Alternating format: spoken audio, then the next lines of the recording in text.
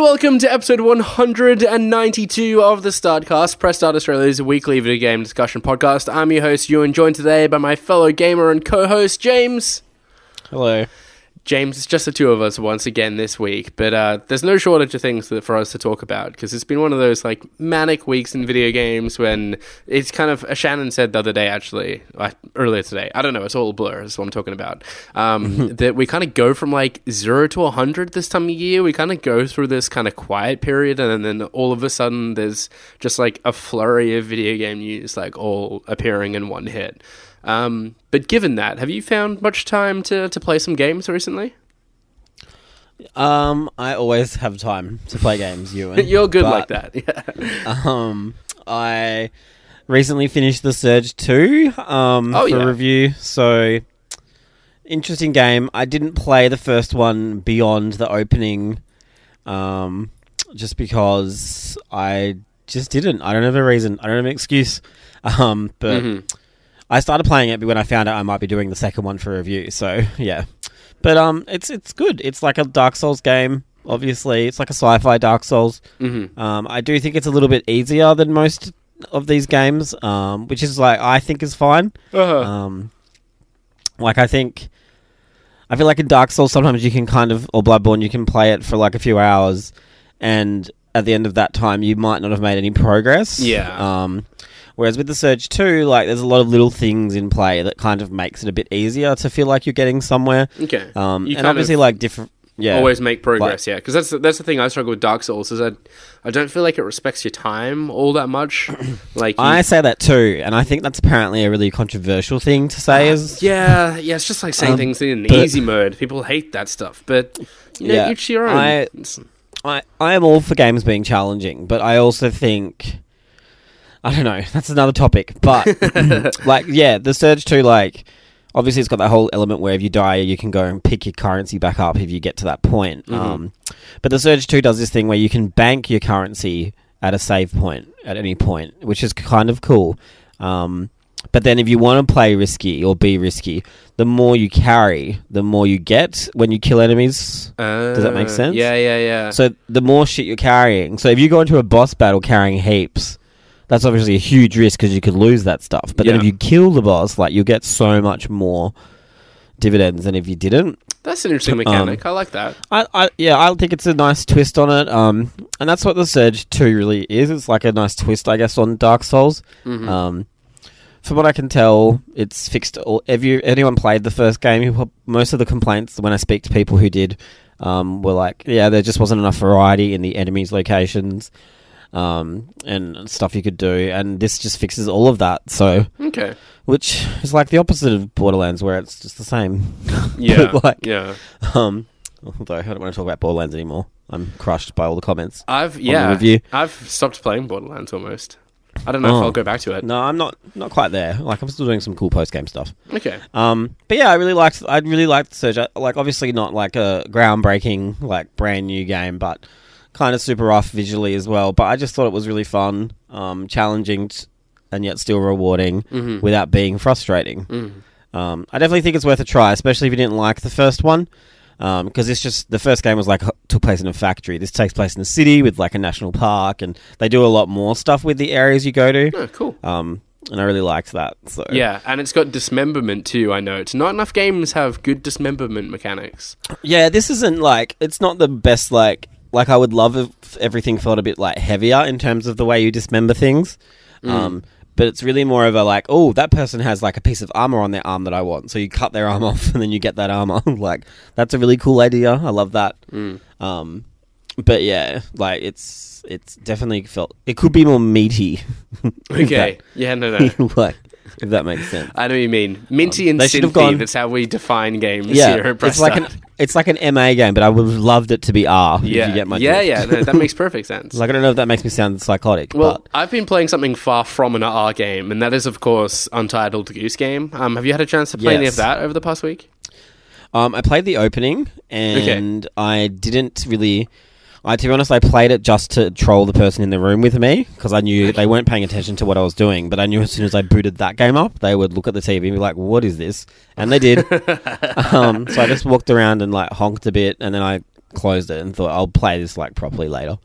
So it is a very watchable game, which I think is like it owes a lot of its success to, in that the kind of GIFs and clips that they've been sharing for the past 2 years now have really kind of captured people's attention, and for good reason. It's got a really kind of strong art style, but it's a lot of fun. I'm really enjoying it. It's just a very kind of quirky, digestible, lovable sort of game.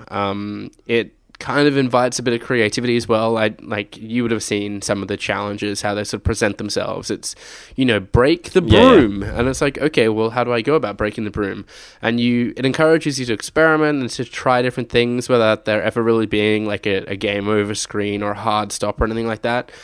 There's very little punishment for getting things wrong, which I really like, because it just allows you to kind of like mess about. It's kind of a bit sandboxy in that way, and just have a bit of fun with it.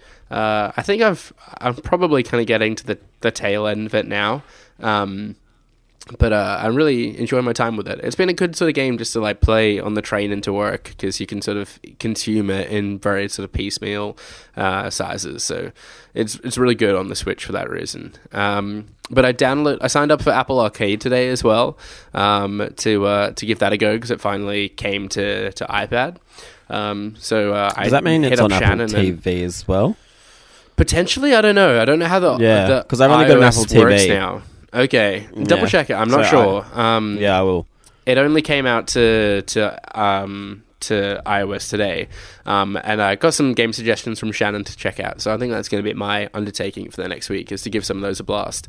But I believe you wanted to talk some more about Apple Arcade today, right? Yeah. So I feel like I might not be in the best position to talk about it, because I haven't actually played anything on Apple Arcade yet. But an article was published on IGN, I think this morning or yesterday, about they've been speaking with multiple developers, I assume mainly indie developers, about subscription services like Apple Arcade, and I guess the Google Play Pass was just announced too, about how the problem is, like, obviously we don't have complete information, but they just think that, like, these developers feel that we're kind of heading towards, like, a crash situation, where people are paid for, you're not, like, so as an example, Untitled Goose Game, everybody bought that game for $23, right? Or $30. Yeah. And that developer's got that money. Whereas with these streaming services and stuff, with Google especially, Google's the only one I think who's actually said how they pay people, but it's basically works out to be your like engagement, which I say in like quotation marks, in terms of how long you play a game and stuff. Yeah. And I guess the problem there is like what, like a game like say Untitled Goose Game, like how would you like not be incentivized to make people want to play your game for ages without putting like kind of grindy gameplay loops into the games and stuff? Yeah. So I might... Does that mean... Have I like... I don't think I've articulated that very well. No, but like, you have, I guess, yeah. I might read some excerpts from this article just to kind of clarify things a little bit further. So the concern is primarily around how developers are paid out, how they are paid their royalties for the game. For their game being part of the platform. So Google Play Pass is the one kind of featured in this article, but Apple kind of operates somewhat similarly, I believe, in that it kind of pays out according to the Spotify model. And the Spotify model, if you're unfamiliar with it, pays out royalties as like a percentage share of based on how much time was dedicated listening to, say, their music, or in this case, playing their games. So according to the frequently asked questions within Google's Game Pass, it says, how do I make money? Developers earn a royalty that incorporates time subscribers spend in their app and captures how users value all types of content, from weather apps to epic endless runners. We're continuously refining the model to make sure it fairly rewards titles that bring the highest user value. So it looks like they're kind of open to maybe messing around with it, but the concern is that, and this is a direct quote by one of the developers IGN spoke to. In the pay-per-stream model, artists motivate to accrue spins rather than devoted fans by any means necessary. A catchy 3-minute earworm that begs to be played ad nauseum generates more revenue than longer, less repeatable tracks, even if the same number of people listen to the same song each month. So that's kind of, I guess, then it can be applied to video games in that with games like Florence, which you kind of play in one sitting and it takes you half an hour and you never really venture back to, aren't going to generate nearly as much revenue as something like, I don't know, what is it, Clash of Clans or something that you're constantly going... make a match 3 game. Yeah. That has 1,000 levels. Yeah. But then can you really like equate that as being a more valuable experience than, say, something like Florence? I don't know. That's a tough conundrum, right? Yeah, and I guess with Apple Arcade, Steve was talking about it on the last episode in terms of, I think the games have a bit more of a quality, not a quality control, but just like a few more, I guess, like parameters they have to meet to be certed for Apple Arcade. I think one of them was like, was it no in-app purchases or like just not, there was something like that. There was like some kind of... yeah, it was. I can't remember what it was. There was some kind of thing like where you couldn't have, I think, excessive in-app purchases or like randomized or something like that. And I think like that's really good for like the, I guess, like the front-facing player. But then I just wonder like, so how, like behind the scenes, like how does this all work in terms of these devs getting the money and stuff for their like, say, 3-hour Florence or like 30-minute Florence experience? You know? Yeah. I think it's worrying. It's actually a concern I've expressed on the podcast before. In that we've already seen this in the music industry, that the industry as a whole is just not going to have the same amount of money kind of exchanging hands. And at the end of the day, that's going to affect how game developers make money and potentially the kind of games that they can produce, which is the sort of concern that has been highlighted by the developers who have spoken to IGN here. For instance, with the music industry, you don't really make money from selling albums anymore. Like, that just doesn't happen. You release new music kind of purely as a means of marketing, and you're earning revenue through selling out world tours and selling merch and all of that. But the music itself, like, actually isn't really netting you much money anymore. And I don't know if the video game industry is quite ready to adapt to that. I don't know if anyone's successfully kind of nailed merch around video games. Yeah. And the like the big question mark over it is like, obviously with Game Pass on Xbox and PC now, it's really cheap. And I do wonder, like I always have said it, like on the podcast, like how sustainable is it? And we have no idea, like literally zero idea of how that's paid out or how that works to put your game on Game Pass. Yeah. And whether it is worth it for like these developers and stuff. And I think that like mobile games, like personally for me, I'm not obviously it's not as big a deal for me because I feel like that market has already kind of headed in that direction in terms of like you have a lot of shit that's not the best quality that kind of just wants you playing it more often. Yeah. But then console games, like imagine if like we didn't have a game like, I don't know, let's just say Gone Home. Like you could finish that in like 3 hours and never touch it again. Yeah. And then what if people didn't make games like that anymore because a service like Game Pass kind of discourages people from playing that stuff? Yeah, I mean, even I wish something they like were more transparent about how all that stuff was done. Even something like Gears of War, right? Like that can't nearly have had the same sort of return on investment as Xbox are used to receiving, right? In terms of pure revenue, like you would sell what, like 1 million? Let's just say 1 million. Like maybe it's more. I don't know anymore. But like let's just say you sold like 1 million copies at like to retailers you would have gotten what $70 for each copy or something. You're not going to get. I mean, there's various cuts involved, but yeah. Like, I'm just talking about like pure cost to a retailer. Sure. But then, like, compare that to say, like all the people who did the $2 2-month trial for Gears 5. Yeah. And are they going to do that trial promo for everybody for every new release? Like, and if they do, like, how is that sustainable at all? No, because like I will guarantee like not a lot of like some people will keep their subscription, but I reckon a lot of people wouldn't.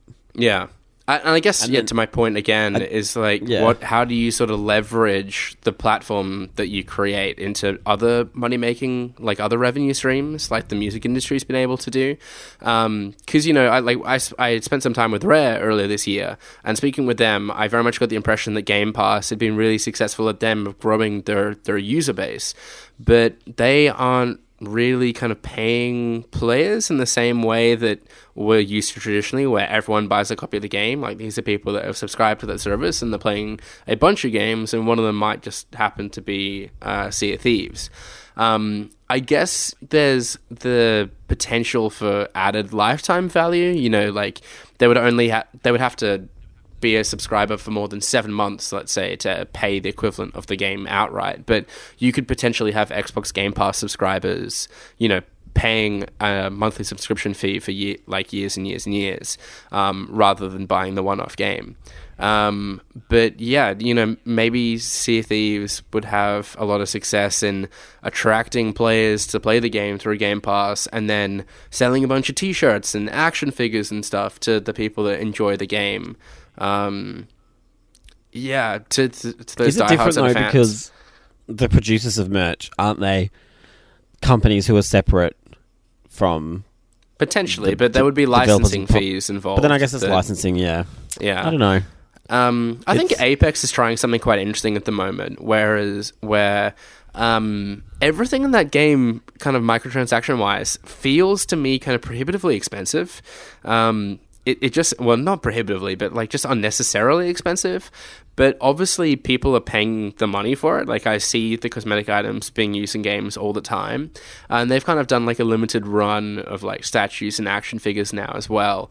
And I feel like they're just tapping into this really kind of hardcore fan base that are prepared not to spend $5 or $10 here and there, but actually like put down substantial money into the game. And it might be a small kind of segment of their player base, but ones that they can really kind of draw some serious revenue out of. I don't know how true that is, their strategy. That's just something that I'm kind of observing. But yeah, there's an interesting number of approaches, but it'll be interesting to see what Google do as time goes on, and how they'll kind of adjust their model. I share your concerns about the sustainability. Just like Gears 5, like as a game, you can tell it's pretty high budget. I feel like it costs a lot to produce. Oh yeah, for sure. And then I just wonder, like, if it was worth it for Microsoft in the long run. Yeah, but and because expectations are changing and the technology is getting more advanced, like, so they say. Well, they say that AAA game development is getting more and more expensive, which doesn't really surprise me. So how the whole industry adjusts is going to be interesting. But we got a lot of time to see how that's all going to shake out. And I've got something to fill that time come February, because this morning we had the PlayStation State of Play. It was a nice and 6 a.m. wake up to watch that this morning. And there's probably a few things we could discuss about it, but I want to get straight to the nuts and bolts of it first. And that is, of course, The Last of Us Part 2. Finally getting its release day. It's coming out February 21st in 2020. You can bet your bottom dollar that I already have my collector's edition pre-ordered. But James, what do you make of the announcement? I was maybe a little bit concerned about how spoilery the trailer was. Yeah, so I had that concern relayed to me. And as such, I haven't actually watched anything, Ewan. Oh, okay, all right. Yeah, I do know. I haven't really. No, okay, sorry. I know that sucks, because some people might not even be watching the trailer either, but I think I have an idea of Ellie's motivation. I've seen one tweet that said that. Okay. But that's about all I have. And then I've seen a screenshot of a particular character. Right, okay. And that's about it. Yeah. I think there were two aspects to it that are a bit kind of problematic. The first being that it was another story trailer, and it's just like, I don't know if we need more story trailers about this game. Like, people kind of know what they're getting into, that's what you guys all and trust. Freaking think. The Last of Us is so good because of the story. It so is, though. God damn it. But we know it's going to be good. We know it's going to be good. We don't need to see any more about the story. Just like show us kind of a couple minutes of gameplay. Just whet the appetite. Really, had it just been a black screen with the Last of Us logo and then the release date, that'd have been enough for me. But we did get another story trailer, and I think it kind of did go a bit too far in kind of revealing the plot beats of at least the first act. I guess we'll have to see how it plays out. And I don't know, movies do this all the time, kind of just going too deep into the story in trailers, and I was really disappointed to see it this time. I'm sure Naughty Dog will still have a trick or two up their sleeve. That's interesting, though, that you've decided... when did you stop watching trailers for it? The E3 one. Okay. I think I was done. Yeah. But that was, I'll be honest, it wasn't because I was interested in the story. I just don't care. I'll just play it when it comes out. I just don't want to, be wrapped up in any, pre-release hype, you know? Sure. Does that make sense? Yeah, no, that makes... I feel I just feel you blank staring me through the mic. No, I totally get it. My brother's actually doing the same. So, he's a massive Last of Us fan, even more so than me. He's played through the original game, I think 10 times, something like that. He beat it on Grounded and everything. I think he got almost all the way to the Platinum Trophy, except for those goddamn multiplayer trophies, which I reckon he has a good chance of actually getting when it's free next month, because there'll be a lot of people playing multiplayer again. Yeah, he's gone cold turkey on it, just doesn't want to know anything about it. He's managed to avoid all of the spoilers. I do want to just touch on that, though. So if you've not watched the trailer and you are concerned about spoilers, maybe just tune out for the next couple of minutes or so, because I do want to discuss something. So that is now your final opportunity to switch off. James, so you saw the character that came back, right? Yeah. We're talking about a male, right? Yeah, yes. Okay. Yeah. Yeah. Just straight out with it. I mean, obviously, it's not a spoiler. He's going to be in it. Of course he is. But I mean, the more I thought about it, as well, it's kind of like the Kratos appearance in that God of War trailer when before the most recent one came out. It's well, okay, yeah, this is a big reveal that yes, it is a God of War game with Kratos in it, but we probably could have guessed that, right? Yeah, so Joel, unsurprisingly, is in The Last of Us Part 2, after much speculation. But is he? Do you think he is there, or is he a figment of her imagination, or what kind of role can you see his character playing in Part 2? If it it's seems so focused twist on Ellie. where he's dead, and Ellie's just seeing him as her Obi-Wan kind of Force ghost. You know what I mean? Yeah, I don't know. Yeah, I don't know, man. That'd be pretty stupid. But yeah, I think. But now that I've said that, that'd be more interesting than if he was just alive. I kind of wanted him to be the bad guy. Yeah, well, I'm curious as to where the relationship is left off, because there's obviously been a time jump. Although I think they say that I think they have said that it picks up where the first one leaves off, finishes. So presumably we kind of get that time jump. I thought Joel was mid-50s in this one. Yeah, but I mean, you can just tell from the look of Ellie that there's been a time jump, right? Yeah. Oh, yeah. No, so he's gone from his mid-50s to his early 60s or something, maybe it's just been a couple of years. He's mid-50s now. Oh, okay. But it doesn't really matter, but there is a jump for sure. Yeah, so it'd be interesting to see how the relationship has changed and evolved, and if maybe she learns more about him and his decisions in the first game. But I love that there's a cult. I love a good cult. Oh yeah, the kind of group that they refer to.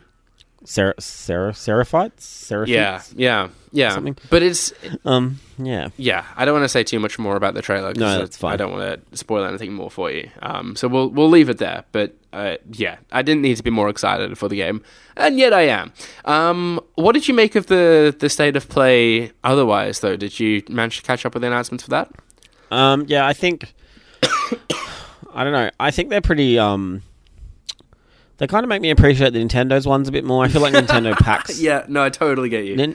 Nintendo packs their stuff pretty densely for the directs, even if a lot of that stuff is underwhelming for me personally. Yeah. Although nothing makes either of them look as good as the Inside Xboxes do, let's be honest. Yeah, didn't even bother this time. No, and you did not miss anything. But it's like a fucking Daniel's TV commercial, but worse. But in terms of state of play, yeah, like pretty cool stuff, I guess. So I was really surprised to see Death Stranding get a console, but not Last of Us. I really thought Last of Us would be the kind of game you'd want to do a console for. Yeah. A lot of people, I reckon, would upgrade, but then I guess it's end of the gen. But then it's not do you reckon really it's just too late? I don't know. But then they're doing Death Stranding. It's same publisher. Like, yeah, you know what I mean? and realistically, there's only a couple of months between them. And I would argue, like, in terms of the games, Death Stranding would sell less than Last of Us 2. I don't know if that's how they decide, but, you know, I just feel like more people would buy a Pro. If they were looking to upgrade, probably the best way to do it. Yeah, we've already had collector's editions announced for Death Stranding ages ago, so maybe the console is still yet to be announced for The Last of Us. I mean, maybe kind of Games Awards or sometime in the new year we get that announcement. What do you make of the pea-coloured controller, though? That's fine. I actually think it's really cool. I think it's a cool-looking controller. Shannon ruined it for me when he started talking about it being pea-coloured. I was like, yeah, I actually I saw a picture of a baby inside one, and I thought that's what it looked like. Yeah, and I was like, how cool is that? But it's not. It's obviously just like a clear yellow. Like I saw a CG shot, like, but I think when you actually buy it, it's just a clear yellow. Yeah, that's obviously what it's trying to emulate, though, is the baby capsules. Yeah, the BB pod or whatever. Yeah, and that's cool. Like, I get it. It doesn't really match the console, but that's fine. Yeah. I think. Yeah, nice console, I guess. I still think Xbox does better special consoles, but I don't think you're off terribly wrong there. This is nice. In terms of the other actual like proper announcements, though, the only thing I guess that really interests me at this point would probably just be Medieval. I've just reminded myself, literally right now, I'm queuing the demo up on my phone. Yeah, I forgot to do it too. Because I want that extra shitty helmet or whatever that you get. I love Medieval, one of my favourite games. A little bit disappointed they're not doing the second game. I was waiting for that kind of surprise announcement. They're just going to do both together. Because I feel like they're not going to do both now. Do you know what I mean? Like the second one, they'll never do it. Yeah. I guess it's not as revered. I guess it depends how well this first one does as well. Maybe. Yeah. I think it's priced nice. I think it's like $40. It seems to be priced quite nicely. Looks really nice. It just sucks. Like, all you guys get like cool, fancy remasters with your Spyro and Crash, and then I get this shitty $40 Medieval. It's kind of nice, but not at the same time. But yeah, I don't know. Like, it was the biggest, and this is my own fault. Like, I admit this is my own fault, but I was really looking forward to Batman being a thing. That was going to be my next question for you. That's actually Shannon's fault, I reckon. We can blame him. How so? But, did he call up he published PlayStation and say, hey, don't... No, he got my hopes up too much. But I reckon that's definitely a lock-in for, like, the Game Awards. Got to be the Game Awards, right? For sure. Yeah. Right? Yeah. I just think Court of Owls is a really cool idea. I'm fairly sure they've done Warner Brothers have done an announcement at Games Awards in the past, right? I could be wrong on that, but I'm fairly sure I've seen... I feel like for some reason Arkham Origins, I feel like, was announced at a Game Awards, but I don't know. Yeah. When I first saw them like teasing it, I thought, oh, this has got to be a Game Awards announcement. But then I heard a lot of arguments made for it cropping up in the PlayStation State of Play. And to be fair, like the timing of the marketing did seem sus. But yeah, I think now that it wasn't in the State of Play, it has to be a Game Awards announcement. Calling it now.